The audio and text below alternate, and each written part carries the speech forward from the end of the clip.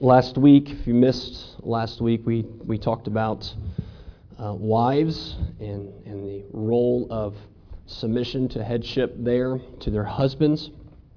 And if you've missed that, I encourage you to go to the website and take a listen there and spend some time with that, engaging with that. It really will help put in context of this morning and what we will be talking about now with husbands. So as difficult as it might have been for some ladies, married or not, to hear evil, misogynistic male as myself to speak of such things, I think you might be a little happier today because we are going to talk about husbands. And we're talking about how the gospel has transformed us as a church and as a people, including wives and including husbands, and how that transformation of the gospel, the work of grace in our life, has transformed us in such a way that it totally affects or changes the way that we live. In a sense, it is reversing the effects of the fall. Right? That's what the gospel is doing. That's what Jesus is doing, reversing the effects of the fall. Now, if you are sitting next to your spouse, such as James and Faith and these two over here and these two over here, Bill and Miss Karen, they've been married long enough. They know not to sit next to each other when Ephesians 5 is coming down the road. That if you do me a favor, ladies, please do not do any kidney checks with your elbow into your spouse. And this is not ammo to use home to bludgeon them to death with your words. But I ask that you would prayerfully consider once again verses 22 through 24 that we talked about last week. Pray for your husband as they hear this message, and please engage. But then I'm going to ask you specifically later on to re-back engage this morning as we unpack the text together. So if we're ready, let's go ahead and read our passage this morning, starting in verse 25 of Ephesians chapter 5.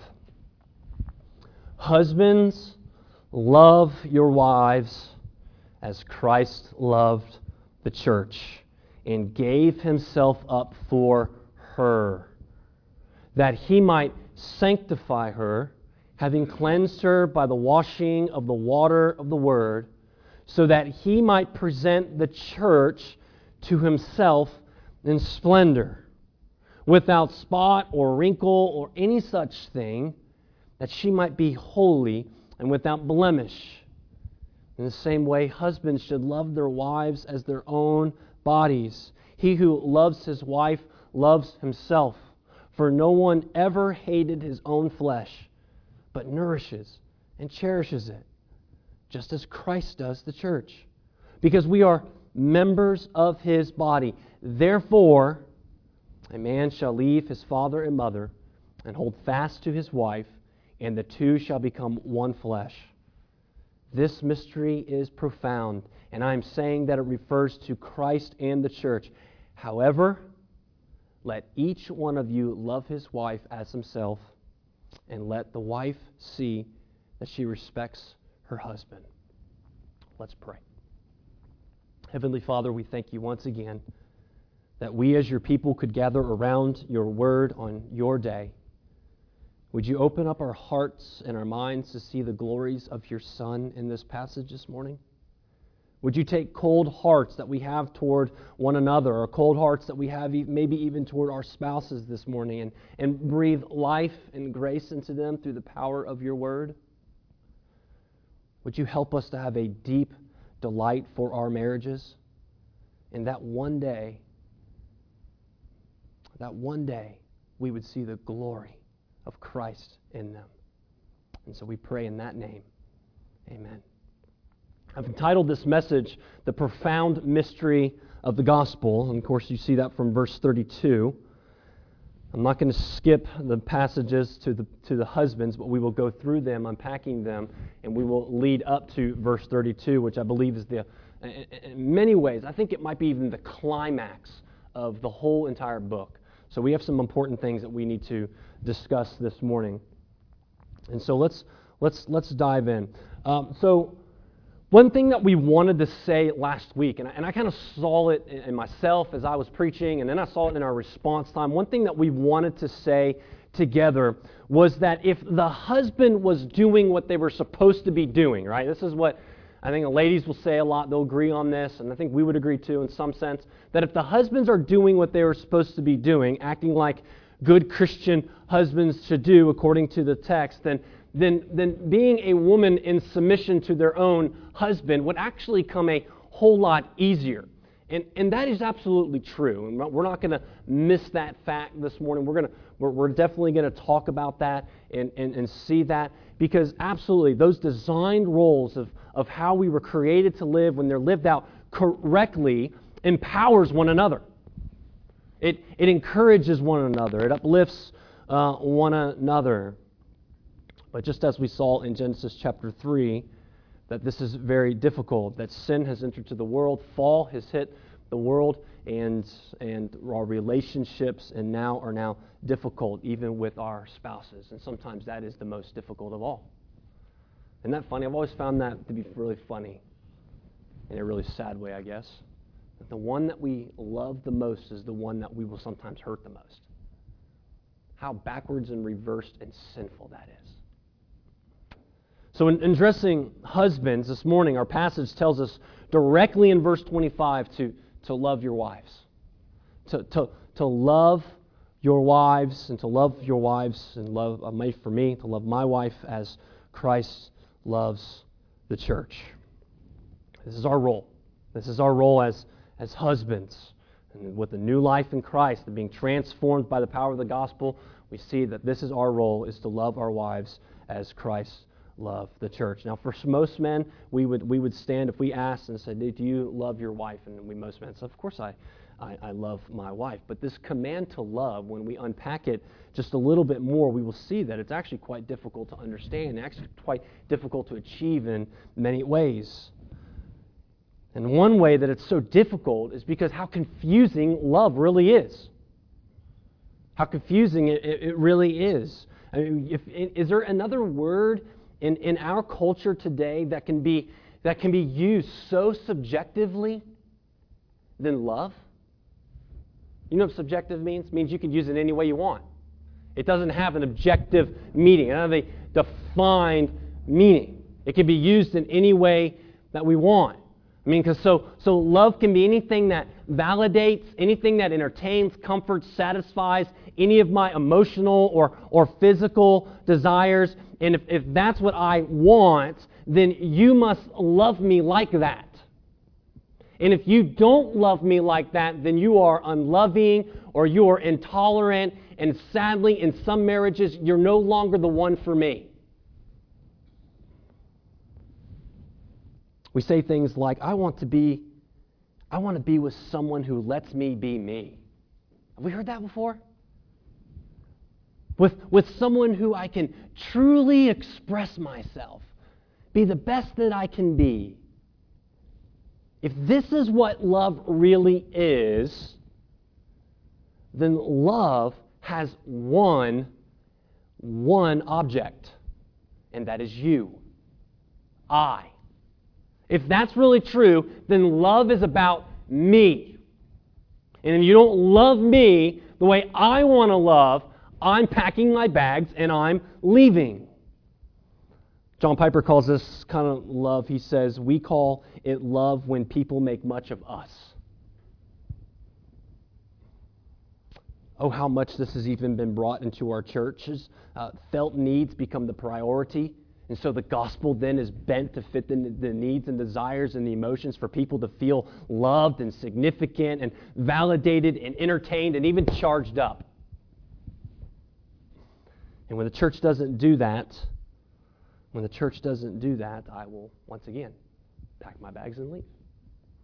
What commitment? They're not meeting my needs. Now I'm hoping, and I think we're seeing it develop a gospel culture here in Sovereign Grace that we're seeing a new definition of what love really is, and that's biblically, and that's what we're going to attempt to do today. But back to men, We may not think that love is like that, or we don't think love maybe is that way because that's more feely or that's more emotional. And I don't really ask my wife if she, or don't really think about too much if my wife is satisfying my emotional needs. Right? I may be the only dude that's like that, but like I don't do that. I don't really think too much. I know my wife does, but I don't really think too much in that way. But two sides of the same coin, though, is that well, do we pitch a fit when we don't get our way? When our wife is not meeting that need. As we assert our aggressiveness when we don't get what we want. And see, it's the same thing. Now, it can be, just as it's hard for wives to trust in God to submit to their own husbands, I believe that this command is even more difficult, by the way. And maybe it's because it's the command that's given specifically to me. It's not that our wives are difficult to love, but rather the way that Christian husbands are to love their wives is a pretty high standard.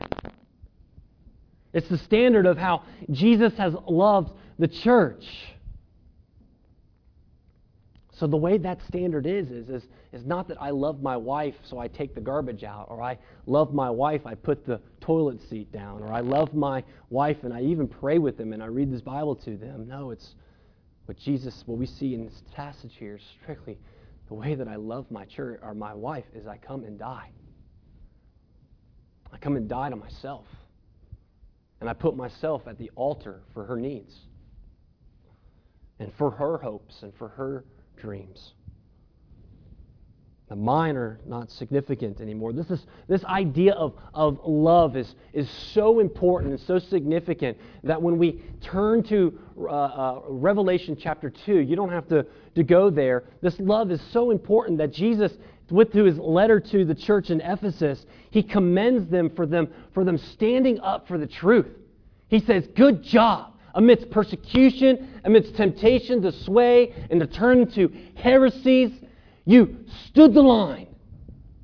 You knew the truth and you held fast. But this one thing that I have against you, and that is you have lost or you have left your first love. You've left Christ. You've left me. You forgot about me. And so this morning, as we look at our passage, we're going to look at three different types of ways that we see how Jesus has loved the church, and how then husbands then are to love their wives. Number one is sacrificial. Number two is sanctifying. And number three is satisfying. A sacrificial love. Look at verse 25.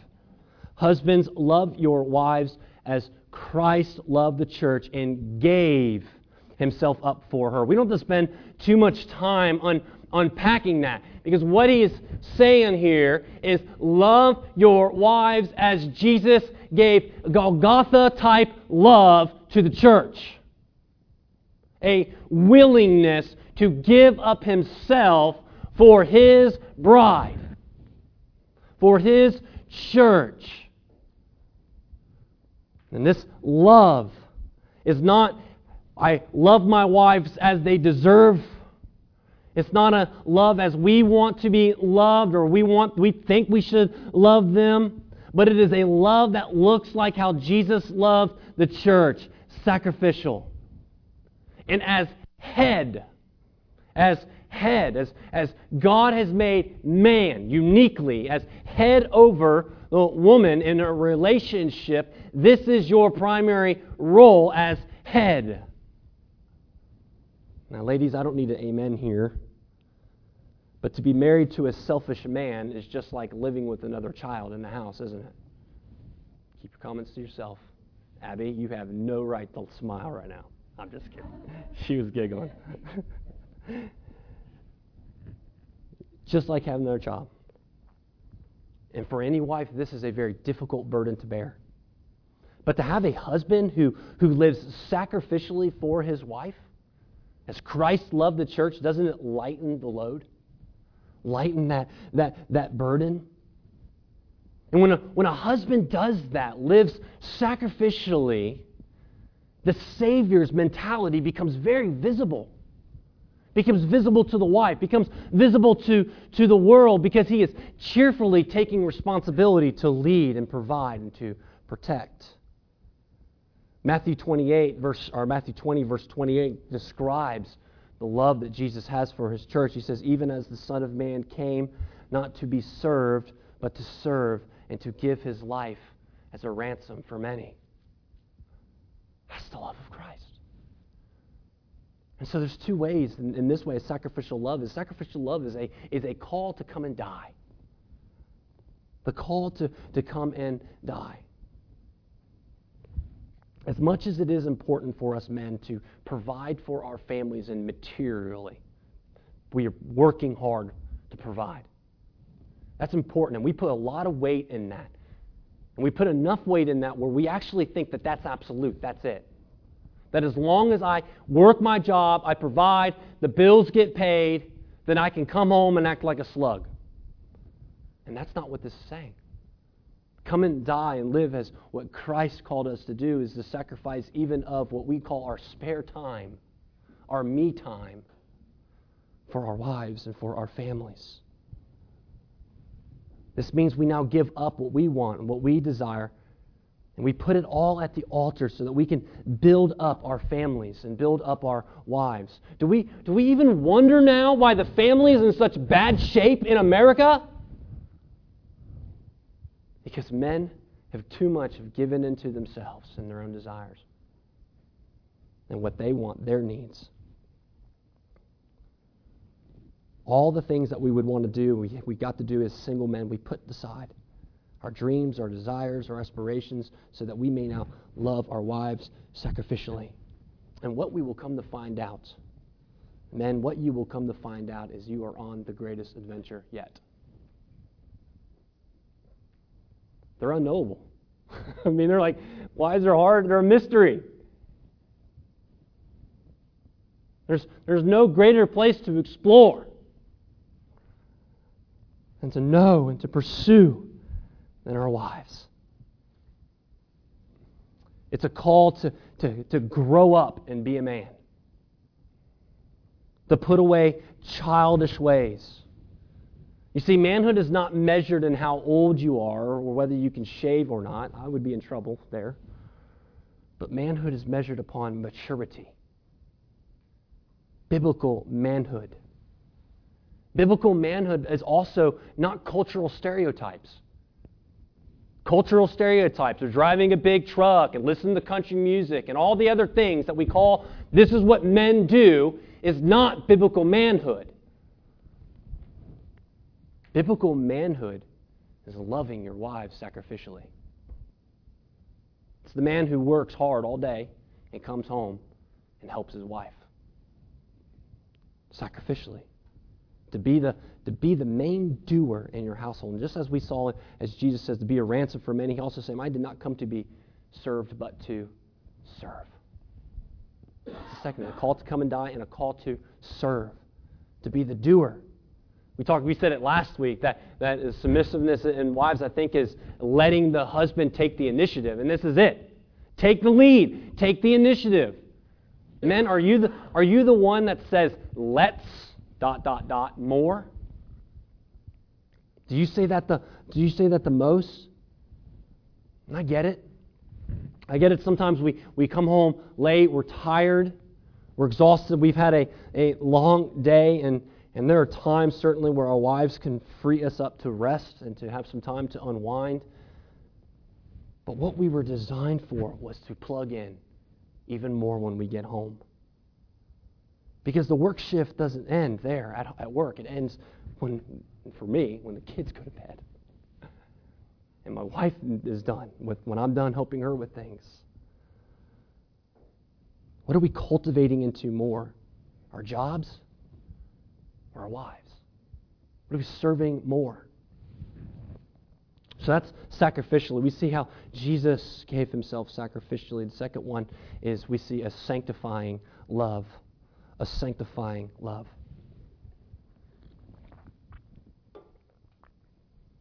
Look at verse 26. He gave himself up for her that he might sanctify her. Sanctify, become pure, to become holy. Having cleansed her by the washing of the water of the word, our love for our wives should be a love that is unselfish and that it brings about sanctification in her. That it brings about a holiness in her, and it encourages holiness in her life and encourages her to be more like Christ. Jesus, as this word says, Jesus in His mercy, He sanctifies His church by the washing of the water of the Word. I love that. I think that's so sick. That's so, it gives us such great imagery there. You don't wash yourself with dirt.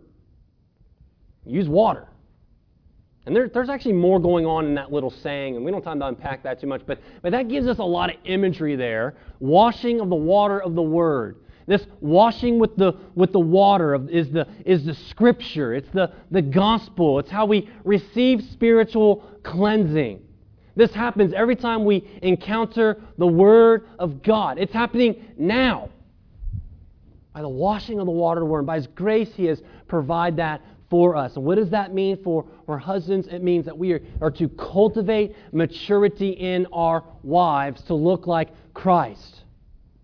You can't cause the growth of immaturity. You can't do that. But you are responsible for creating or cultivating a fertile soil, an environment for that to take place.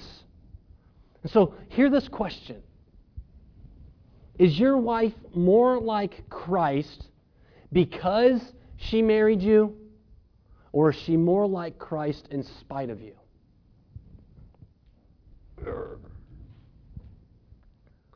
It's our job. We cultivate.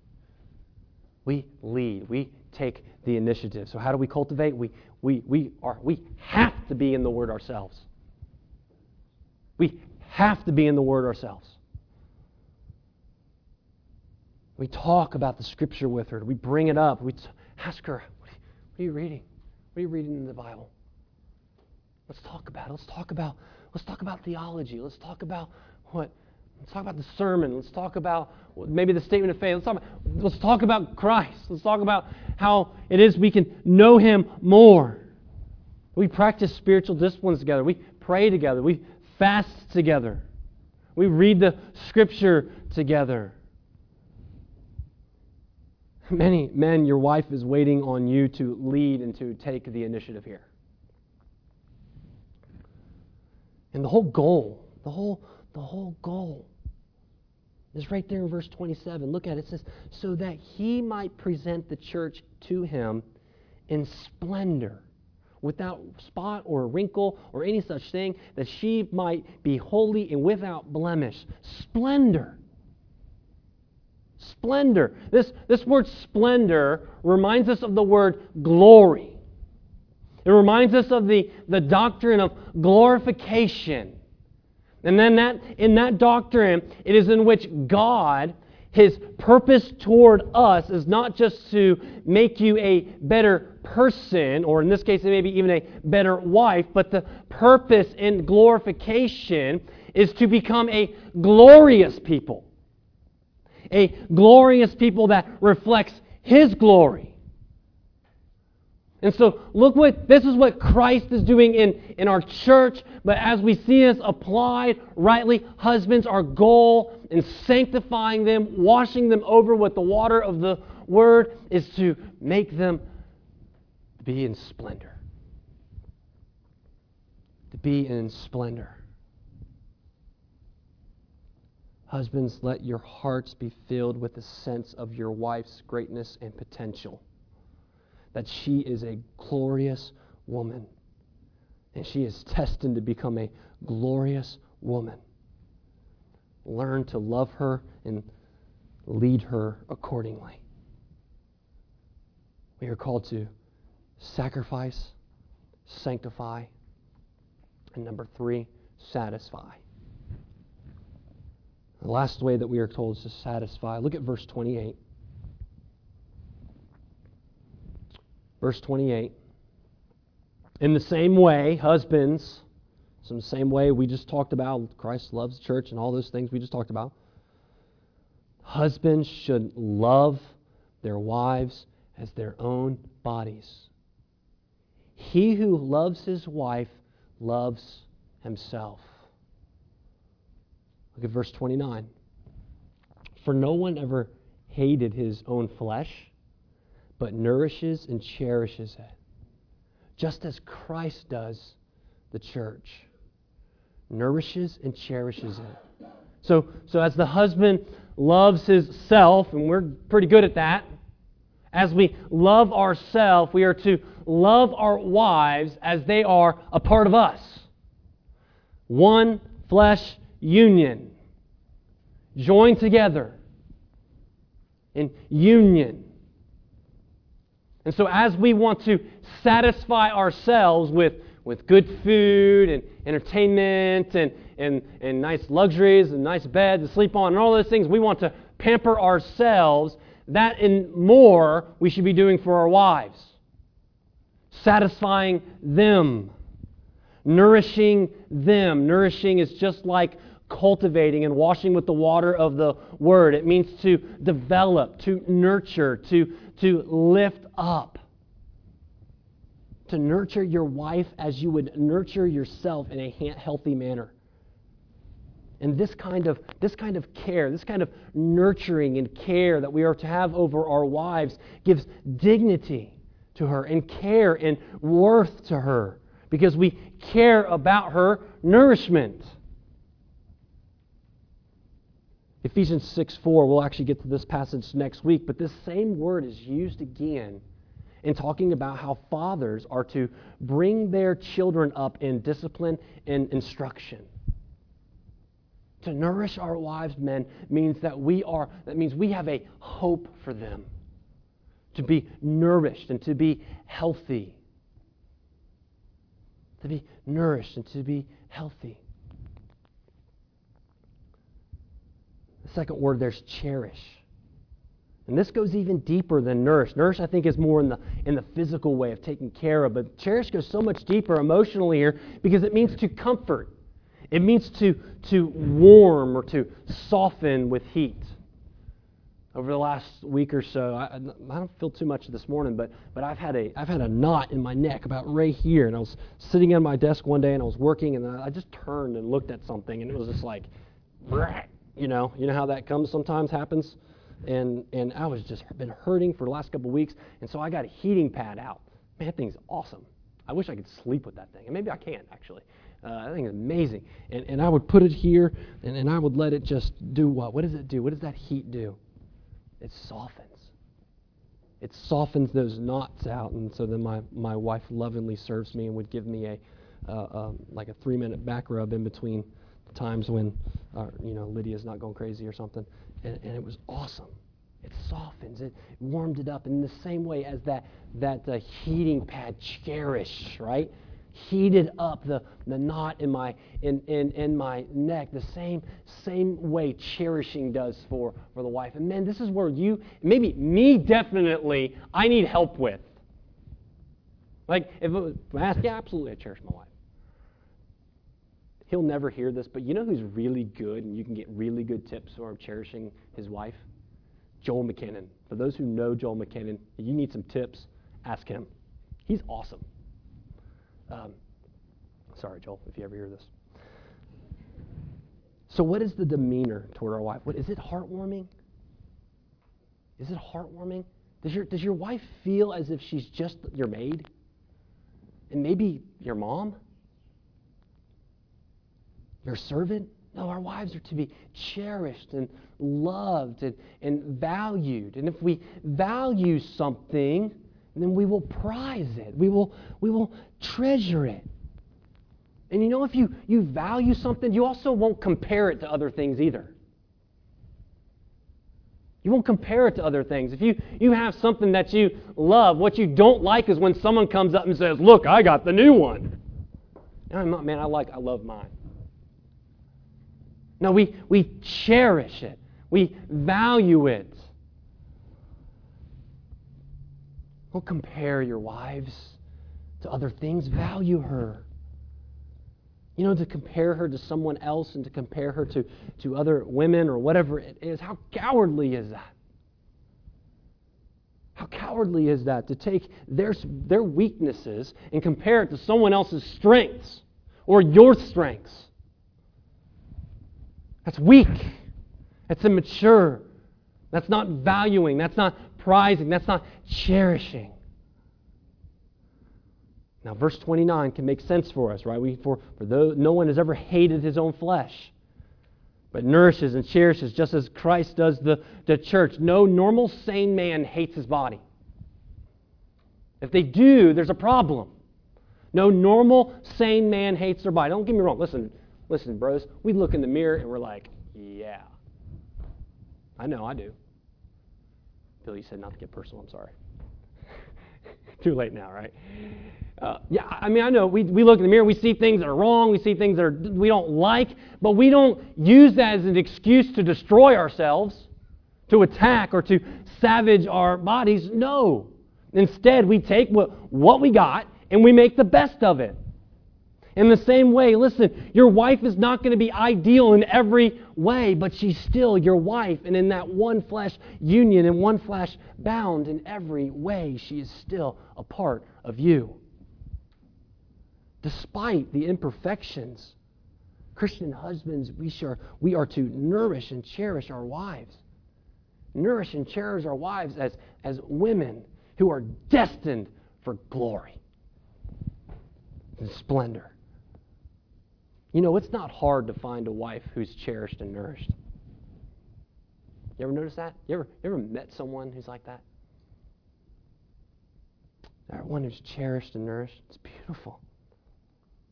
And that wife, she knows that her husband is not perfect. Understands that.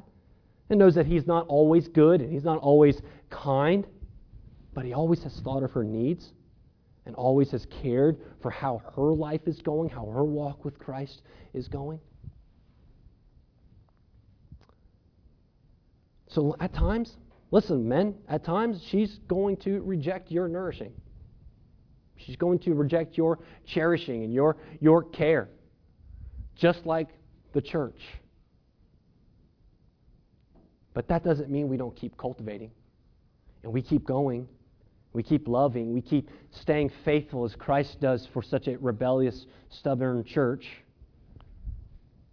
And this gets us to the fall. I'm going to put up Genesis chapter 3. You don't have to turn there if you don't want to. But in Genesis chapter 3, verses 16 through 19 shows us the curse and shows now that once again, just as it is difficult for the woman to be submissive to her husband because she will want to assert her will over the husband, same thing with this fracture of the fall. Men will seek to be aggressive or seek to be passive in their roles.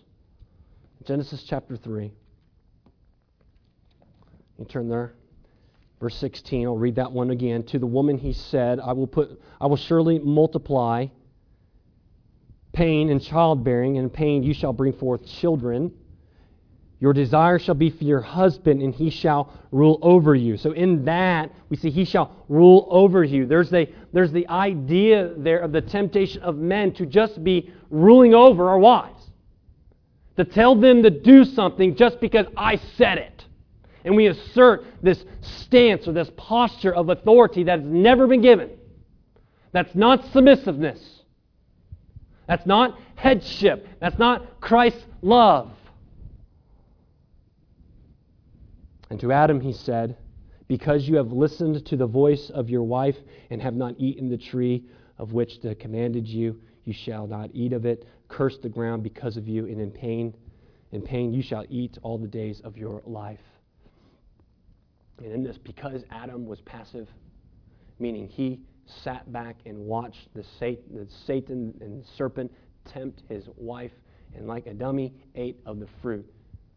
Sat back, passive, weak. I don't believe this culture that manhood is to be weak and feminine. We're not created that way. Masculinity is good in a biblical, God-honoring way. In a sinful way, it's aggressive and it's abusive toward women. But in a biblical way, it's beautiful and glorious and joyful. So here's the temptation. So in that, we also see here where now pain shall be given to us because all the days of our life in our work. Thorns and thistles shall bring forth to you, and you shall eat of the plants of the field. By the sweat of your face you shall eat bread till you return to the ground. For out of it you are taken, and for dust, and for you are dust, and dust you shall return. Not only is there death being entered the world, but now, as we know, work can be difficult. Like, we're always created to work, and we're created to work hard. Work hard, men. That's your biblical mandate. To not work hard when able is sin. You're created to do so. But sometimes there's thorns and thistles. In college, for me, thorns and thistles is when the dumb thumb drive stopped working and I lose my term paper. Right? Or when things just don't go away. You lose your tool, or you're trying to do something breaks, or things just aren't working out. Those are the thorns and thistles that pop its way up that make work that much harder. You lose a paper. You forget about a deadline. Things like that. But even so, brothers, let's not think that only pertains to our work at work, but also our work at home. Sometimes those thorns and thistles will peek their heads into our homes and into our families and even into our wives who are fallen like us. But men keep cultivating. Men keep plowing. Men keep pulling weeds. We don't stop. We keep going.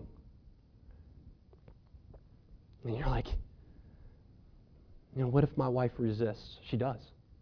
She resists all the time. Proverbs 5:18 says, Let your fountain be blessed and rejoice in the wife of your youth. Go back and think about the woman and the girl that you fell in love with. Rejoice in her and keep going. This is the hardest work that we'll ever do.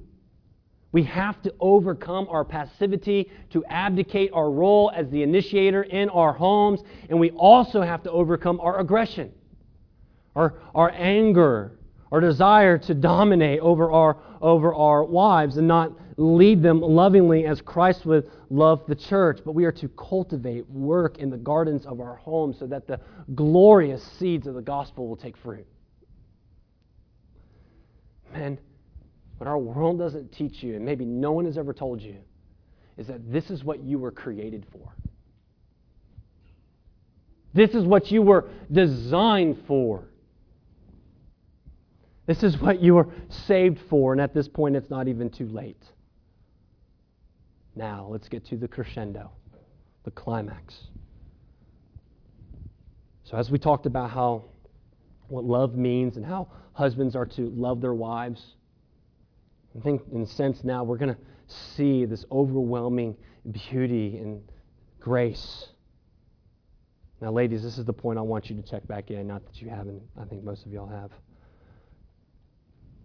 This very idea, when we think about marriage and what this passage unpacks for us and shows us, is just amazing. It is so glorious. It is so profound.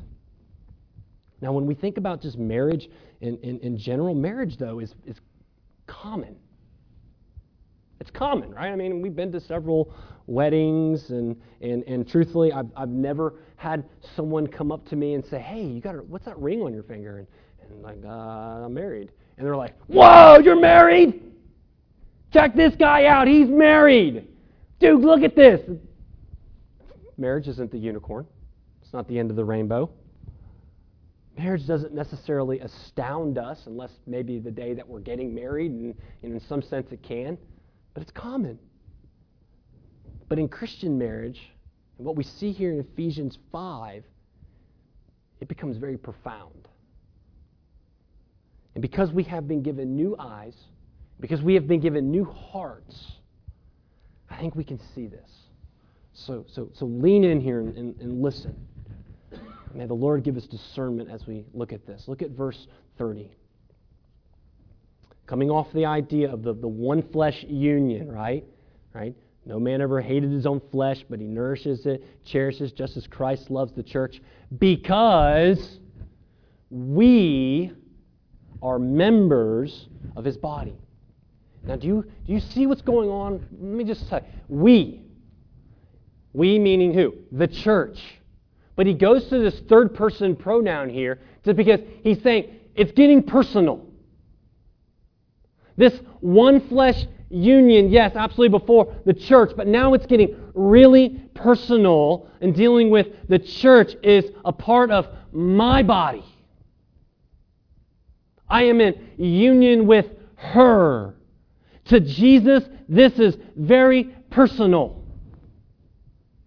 Very important because Jesus has died to bring His church closer to Him, to be brought near, to be saved by grace and have sin removed and be given a new hearts and new minds. In fact, it is His church that indwells the deepest part of Him. We were the ones, the church was on His mind when He was dying on the cross. This is very personal to Jesus. So when He says we are members of His body, it is as when John Calvin said, we hear our Lord Jesus Christ call us to Himself and tell us that we are so joined to Him that He does not have anything of His own which He does not share with us and of which He does not have us as partakers. Could there be any other greater way that Jesus has loved us than to bringing us in union with Himself in His body? And you see how big now the one flesh union in marriage is between man and the woman? Now this is where it gets mind-blowing. Look at verse 31. Because we are members of His body, therefore a man shall leave his father and mother and hold fast to his wife, and the two shall become one flesh. Quoting from Genesis 2:24, we read this last week. We dealt with the 2:24 last week. And in Genesis chapter 2, the context of therefore is explaining how Eve was created as flesh of Adam's flesh and bone of Adam's bone. But the therefore now is referring to, going back to the fact that we are members of Christ's body. Jesus' love for His church. So here's what I mean by that. Every marriage,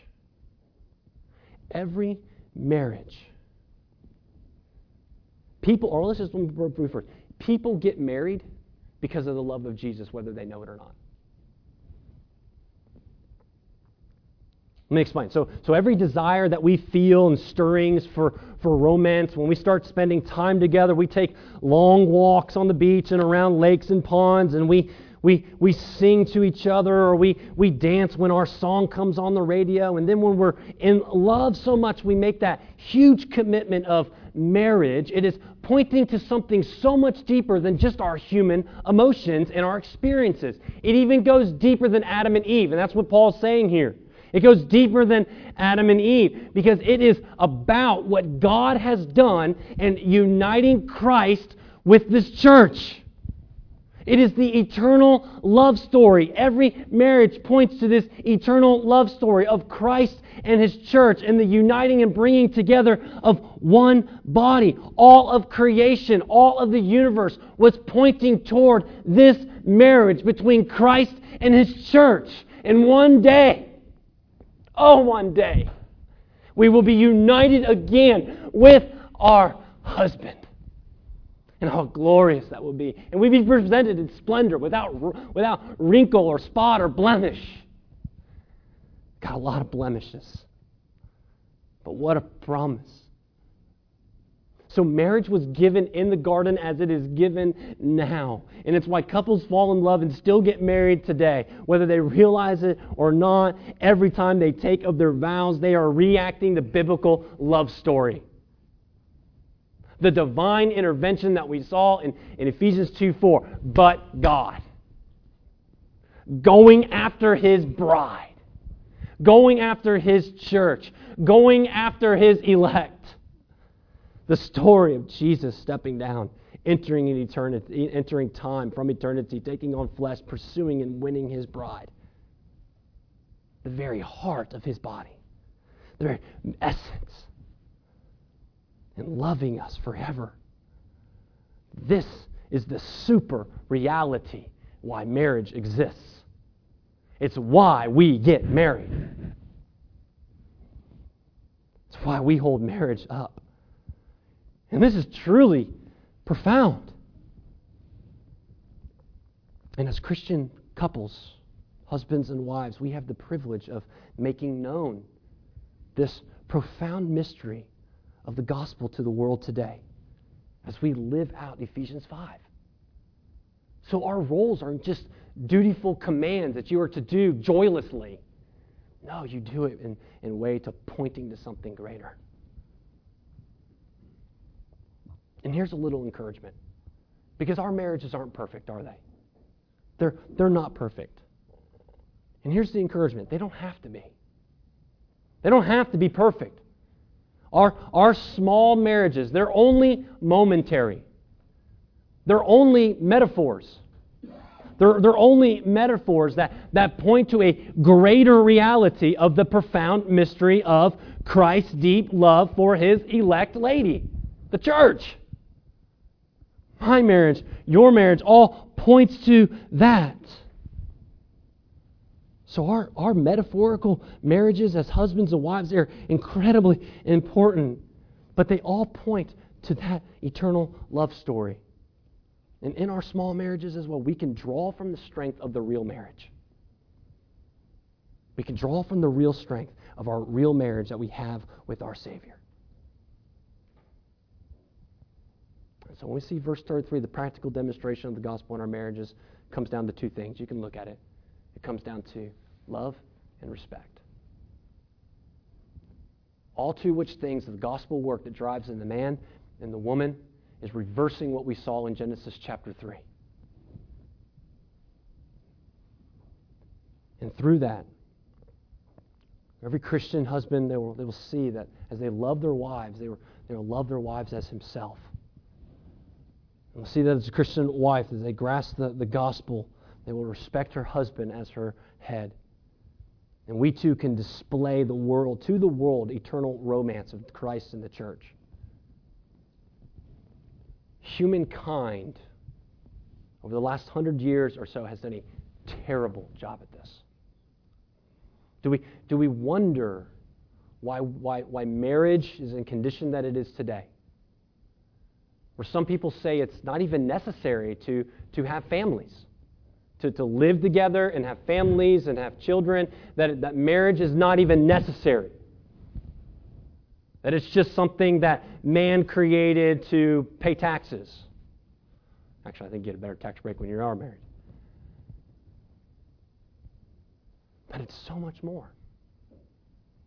And we can show this to the world. We can show meaningful biblical marriage as biblical men and as biblical women. Let's cultivate the gardens that the God has given to us men. The weeds might have taken over. There might be years of neglect.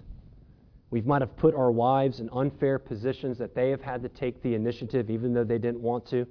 It is time for us to take the lead. It's time for us to take the stand. To lead, to be the one who says, let's more. To show our wives the gospel, to repent to them for the ways that maybe we have failed. And to ask them for help, loving help and encouragement in the places where you need help. That's why God gave her to you, as a helper. Let's pray. Father, help us now to marvel in the profoundness of the gospel. This mystery of Christ's loving His church and uniting us in His body. As He cherishes us and as He nourishes us and presents us and prepares us for splendor and glory. Oh, Father, I pray for husbands this morning. I pray for our future husbands this morning, that we would do the same for our wives, to lighten the load for them, to let them have deep joy and great joy as they serve and submit to the headship of their husband. And then as we practice biblical marriage in our church, I pray, Father, that it is used in a profound way to point our lost world to the gospel, to the glorious gospel of your grace. We pray these things in Jesus' name.